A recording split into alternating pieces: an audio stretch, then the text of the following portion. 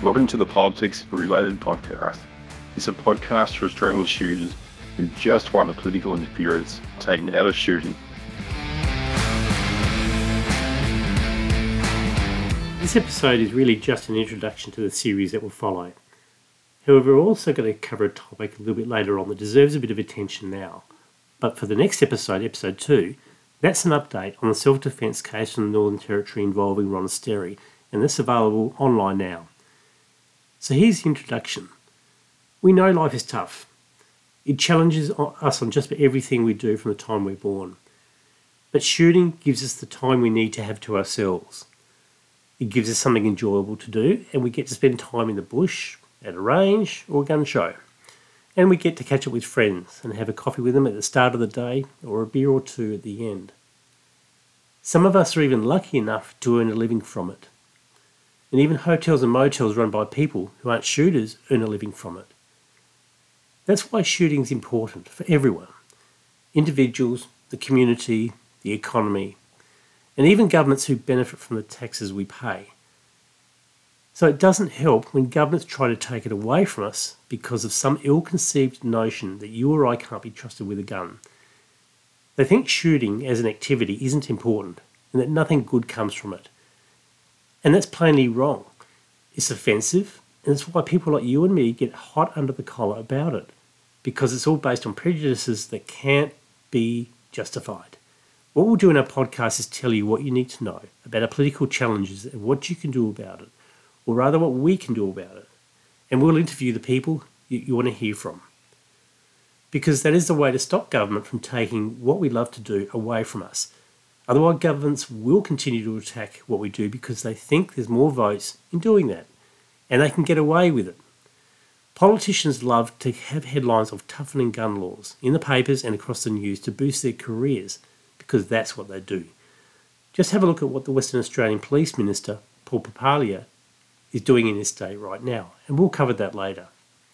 Now that's why we must never, ever, ever let our governments get away with this, but they will if we let them. Politics Reloaded, this podcast, is a step up for Australian shooters who are still recovering from the atrocious attacks on them by governments since the 1990s, and before then in the 1980s. Shooting used to be revered by our leaders, prime ministers, state premiers, and governor-generals. They've all been patrons of shooting organisations, but now they seem to be on the other side.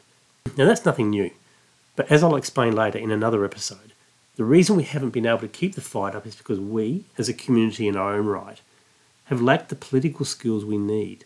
If shooting had a dozen David Lane helms, Australian shooters would be in a very different position to where we are now, but we're not.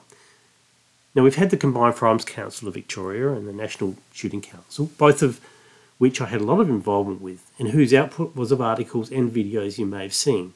And that was largely my work, and I believe helped to show shooters what can be done. Now that work will continue, and that's why I started this podcast. So what do you need to know? You need to know that political action matters. It really does.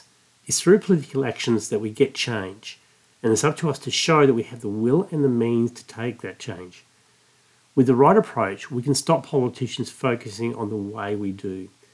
Now, winning in politics also means winning stuff back. And sure, we've got a long way to go for that. And yes, there'll be strong resistance as well. But it's possible. The problem is, what does political action look like? And who can do that for us? And how do we put that into action? Now, I'll try to cover those things as best as I can in later episodes. But get ready to change the way we look at the future of shooting, because every war is winnable. It will be tough on government, and that includes more freedom of information requests, more lobbying to politicians, and interviews with politicians who are on the side with what we do so we can get more information and tips and help to back our cause.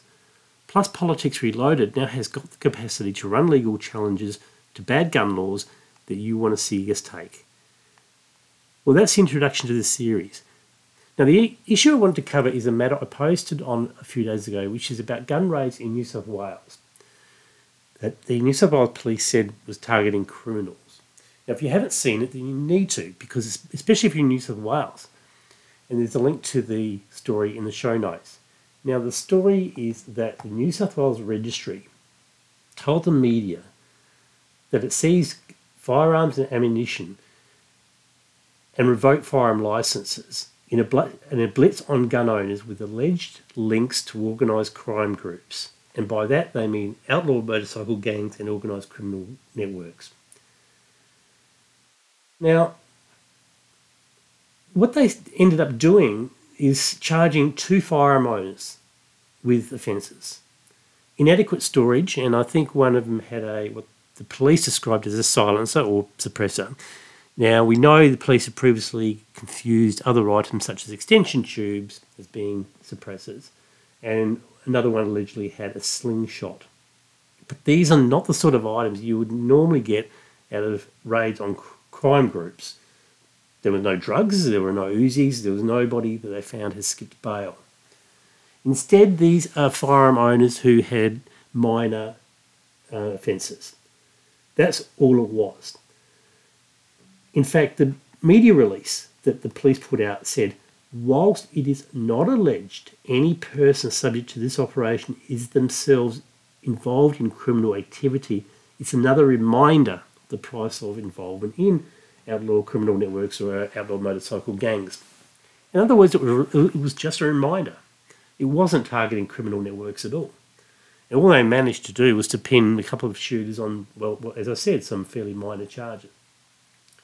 The commander of the New South Wales Firearms Registry, Detective Superintendent Cameron Lindsay, also told the media how they have stringent integrity testing and they have exhaustive lists of grounds to revoke licences. But history also shows that they've gone after the wrong people in the past. Examples of that are ex-servicemen and women from the Defence Forces who have the Department of Veteran Affairs cards that they are given, which gives them discounted health benefits. In New South Wales, if you have a DVA card, you can get a concession from fees when you apply for your licence. So there's a carrot. The problem is the New South Wales Police then use that as a way to get back to the applicant to ask them more questions about whether they were actually fit to hold a firearm licence. And we know of people who were subjected to additional requirements to have their mental health assessed. The other example that we drew upon was the story of Peter Martin. Now, Peter is in Glen Innes in mid-New South Wales. He's a retiree.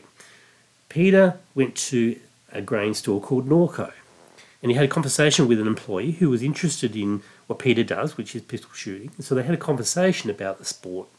And during the conversation, Peter produced his licence to show the employee what it looks like. This was overheard and overseen by another employee who obviously doesn't like firearms. He took offence at this and went to management, who didn't take any action. So the employee, a guy called Bernie, went to the police. And the police then ended up revoking Peter's licence. So Peter had to fight for it. Now, Peter eventually got his licence back. But it was appalling that the New South Wales Police would act on a story relating to Peter having a conversation with someone and losing his licence to actually do that. But there is some karma in this. And one thing which we have not published, which I am pleased to be able to report now, is a footnote to that story. And that is that the employee, a guy called Bernie, he moved to Tenterfield, about an hour north of Glen Innes, to work at another Norco store. Poor old Bernie went to a footy match a while ago, and he didn't survive. He keeled over with a heart attack and died. So that's the story of Bernie. He's out of the way now. Now, the problem isn't that this isn't just a lie about what the raids in New South Wales are for. It's actually the systemic use of a derogatory narrative by New South Wales Police at our expense, when they should in fact simply be reporting the facts. But the story of criminality by New South Wales Police was an invention of their own imagination. Look, that's all we've got for episode 1. And as I said, it's an introduction to a series that will go through a lot more later on. So stick around for those, where we go into a deeper dive with interviews and stories that matter. And we look at what can be achieved. Episode 2 is an interview with Ron Sterry, one of the most interesting cases of self-defence, which is available online now. Thank you for your time. So make sure you subscribe to this podcast and that you're on our email list. And don't forget to check the notes of this episode. because that's where you'll find out how to support the show and become a member to back what we do. Plus, let us know if you want something promoted on the podcast. Maybe you've got a shoot coming up, or you're after more members for your association or club. Just let us know. We'll see you in our next episode of Politics Reloaded podcast.